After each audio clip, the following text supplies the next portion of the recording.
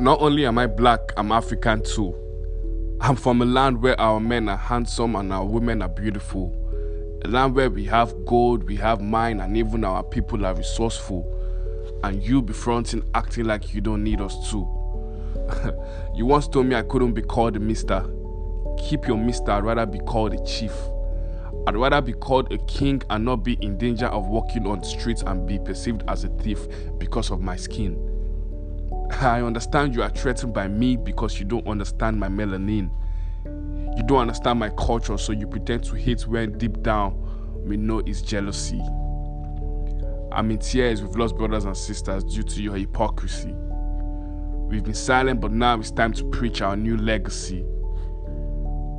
No more hurting, no more cries. We fight for freedom, we unify.